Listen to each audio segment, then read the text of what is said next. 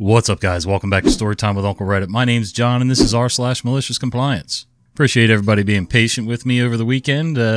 Decided that after Thanksgiving, I kind of wanted a couple days just to relax, catch up on some sleep. We did do with our soap business, we did do a show yesterday at one of the local breweries, so didn't totally relax, but got a chance to do something a little bit different and clear the cobwebs out of the old brain. I didn't get them all, but I'm sure we can work through it. All right, without further ado, let's get to the stories. This episode is brought to you by Sax.com. At Sax.com, it's easy to find your new vibe. Dive into the Western trend with gold cowboy boots from Stott, or go full 90s throwback with platforms from Prada. You can shop for everything on your agenda, whether it's a breezy Zimmermann dress for a garden party or a bright Chloe blazer for brunch. Find inspiration for your new vibe every day at Sax.com. A story from working in optometric retail. As I was working at the glasses store for a while, selling people their glasses, and in a sense, filling eyewear prescriptions, I had a manager who refused to accommodate to my disability. All I ask is to plug my ears when it's too loud because I have extremely sensitive hearing. And she also never trained me. She, basically in so many words, told me to hit the floor and to solve any problems with a discount. She never specified what type of discount, so there I go giving people 75 to 99% discounts after I discover most of the glasses we sell for $500 only truly cost $100 total, at most, to make. The regional managers and everyone at HQ begin coming down because, although they obviously have taken notice of my malicious compliance of my manager's vague request, I've been making 30% of the store's sales because of this. Before they were struggling to close any sales at all. Fascinating. My manager also promised to promote me as my performance improved. She hired a manager for the position she promised me in a month, with someone she had the audacity to have me train. I was so done with her negligence. One day I opened the store with a new girl, literally told her I was quitting, left my keys and jumped ship. Moral of the story is, glasses should actually be cheaper, in my semi-professional opinion. Okay, there's a few things going on in this story here that I'm going to address them. I'm going to chunk it out because they're not all in the same realm here. One, as far as the retail cost of the glasses, do you have any idea how the business runs? If glasses cost $100, you think they should be $150? That's not how it works. If the glasses cost, and you say cost, but are you truly putting in the cost of the eye exams, the people at reception, the people doing the filing, the people making the phone calls, making the appointments, all that stuff, the equipment, the cost of insurance? You have to factor everything in. Normal retail markup is, if it costs, I don't know, let's use my broken earbud case here. If it costs $5 to make this entire unit, it is not unreasonable to sell this for $20 to $25. That's kind of how most retail works. And there's always a middleman somewhere taking their cut. So you got to kind of figure, what is the actual cost by the time it gets in the customer's hand? Well, just before it gets in the customer's hand, what is the cost up to that point? Not including what your markup is. It's not evil for companies and corporations to mark things up to make a profit. Normal profit, if you're ballparking things, normal profit is 400% of what the item costs you. That is just normal standard retail. Now, as far as your disability with your hearing, has it been certified? Like, has a doctor actually given you, paperwork? I mean, they rarely give out ID cards that say this person's disabled because of. And I know people with sensitive hearing. I myself have a problem with a lot of loud noises. Not necessarily abrupt noises. The loud crowd noises tend to really grate under my skin, and I get very tense very quickly. And the older I get, and the more my hearing diminishes anyway, the background noise in crowds makes it really tough for me to follow conversations, and that's frustrating too. So I don't have quite the same reactions you do, but I can understand the frustration or whatever. So yeah, there's just no cause for that. If it's happening often enough, the front line may not be the place for you to work. It may be for you to file or work in the back with prescriptions, filling orders, receiving orders, things like that. But sometimes, there's certain jobs where I would be horrible with front-facing jobs because either A, I'm going to be too honest with them and I'm going to upset a lot of people, or B, But to start giving that steep of a discount, yeah, the manager was vague and she got what she got. If she wanted specifics, she should have trained you and been specific. So you are completely right on that, and I can't blame you at all. But as far as the retail costs, yeah, that's really not your decision. So anyway, if you know what goes into the cost, then maybe you can start your own company and, start making glasses. It's a thought. It could happen. You get what you asked for. So I've been working for this huge pharmaceutical manufacturing company for 5 years and have never had a write-up. In July, they changed the attendance policy. Our managers and supervisors came around and apologized for relaying the incorrect information about the new leave policy. At the end of August, early September, everything that could go wrong went wrong. I got into an accident and didn't have a car around the last week of August. First week of September, my pipes under my house broke and I had no water for 2 days. Then at the end of September, I was at work, got a migraine so bad I got physically sick and asked permission to leave work early, which is an excused absence. Otherwise, I'd be getting written up for job abandonment. Normally, I just suffer through my migraines. First, with the new policy, although we get sick time, it's considered unexcused if we take it regardless of why we took it. Second, our sick policy states that if you're sick, you have to leave immediately. We make intravenous meds. So all this happened in September. I walk into work the first week of November to a write-up. I asked my boss, who literally just started the job 30 days before, what it was for, and he said HR told him to give it to me. So I asked my manager, and she says it's because my absences are considered a pattern. I also asked what the statute of limitations was because October I didn't miss a single day of work, but got written up in November for August. Anyways, I asked how an emergency can be patterns. She had no answer. I set up a meeting with HR and she cancels on me on my day off. I'm not salary, so I don't check my email on the off days. I only work 14 to 15 days a month. Keep in mind I had to rearrange my schedule to even make the meeting. I asked for another meeting and that she call or text so that I can get it whether or not I work that day. And HR sets a date, then cancels it almost immediately again. At this point, I'm pissed because I literally sent an email with 8 questions about the new policy that I needed clarification for, but HR refused to reply in an email. Anyways, per the policy, the only excused absences outside of planned vacation is FMLA. So I contacted my doctor and put down every current health issue I'm dealing with and get granted 5 days a month for intermittent leave for the next year. Now instead of my working 14 to 15 days a month, I only work 9 or 10, all because HR wanted to be dicks. Well, they got what they asked for. HR in bigger companies has become a real mess in a lot of instances, and it's not all HR's fault. Some of it's HR, some of it's the management, some of it's both. Some of it's because management runs HR and, there's no checks and balances to truly keep HR the somewhat neutral entity they're supposed to be. I don't know about neutral, but anyway, they're supposed to look out for the interests of the employees, not just the employer, and to enforce policy. So if the policy's vague or weird, I get it. I've also been in jobs where, yes, you couldn't control the car accident and the pipes breaking and things like that. I get that, but it is a lot of time off. And to be quite frank, even though it sucks, those life circumstances suck. Don't get me wrong. And I think companies should have more compassion.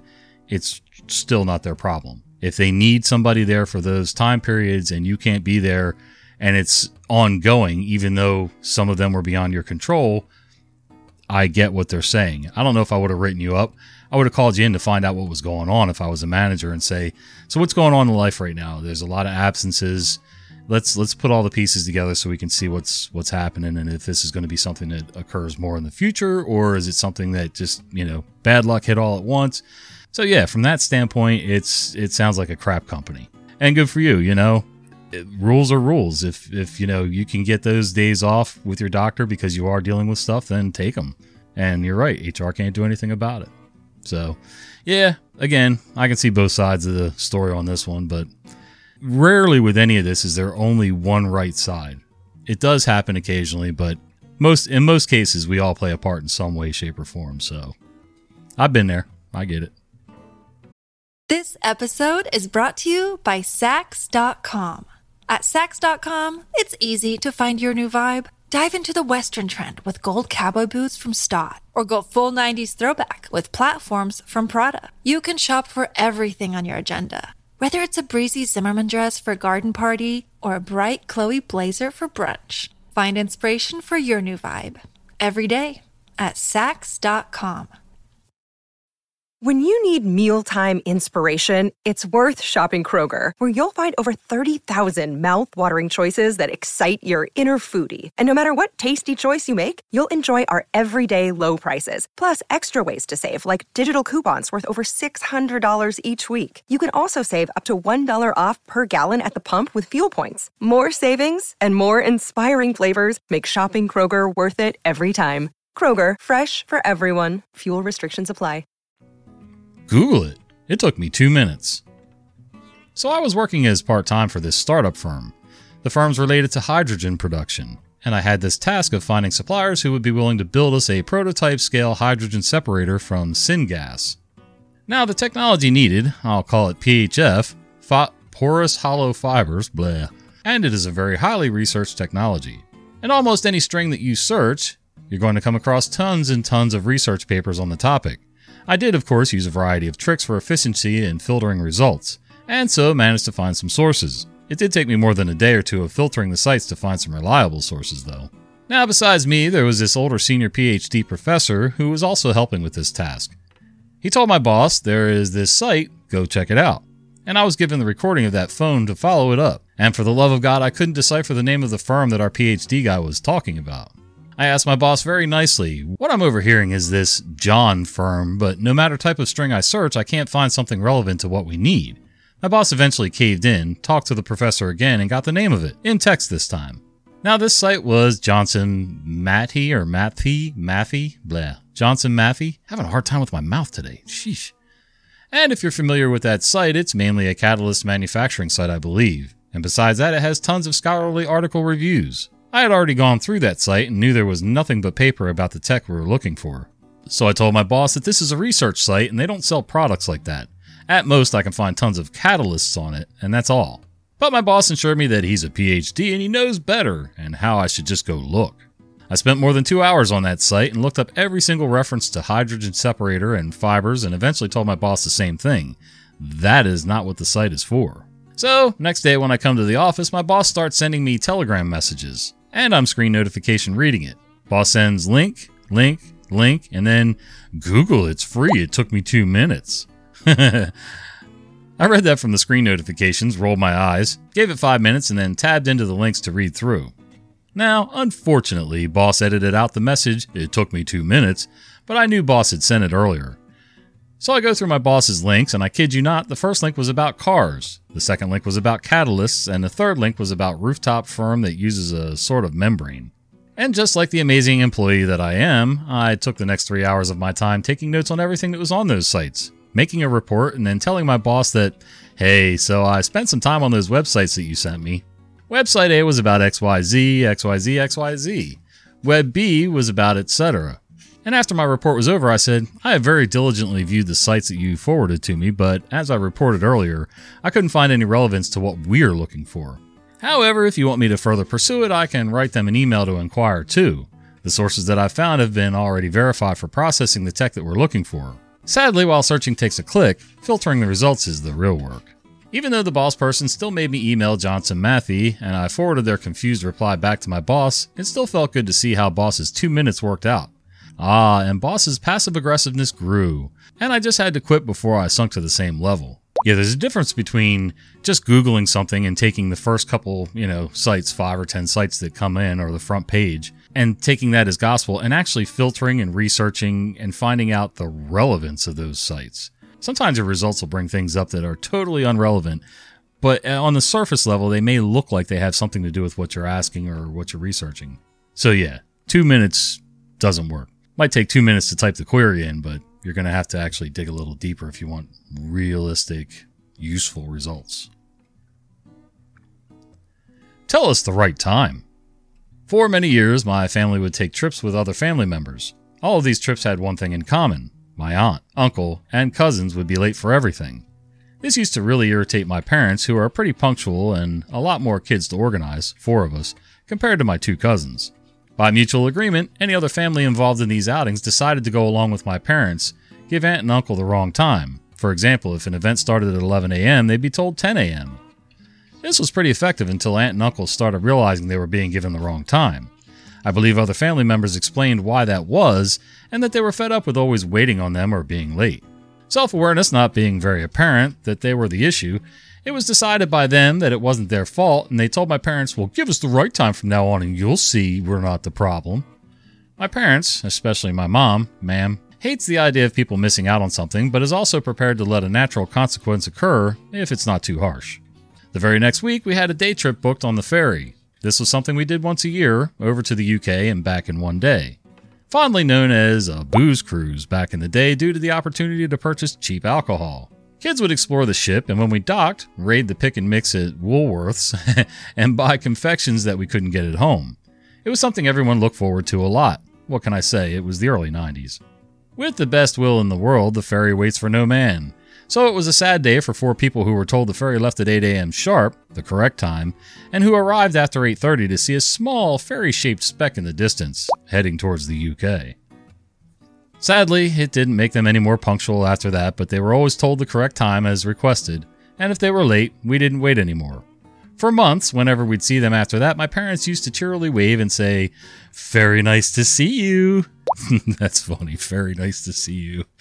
I get it. I've used that tactic on people before, and now I don't.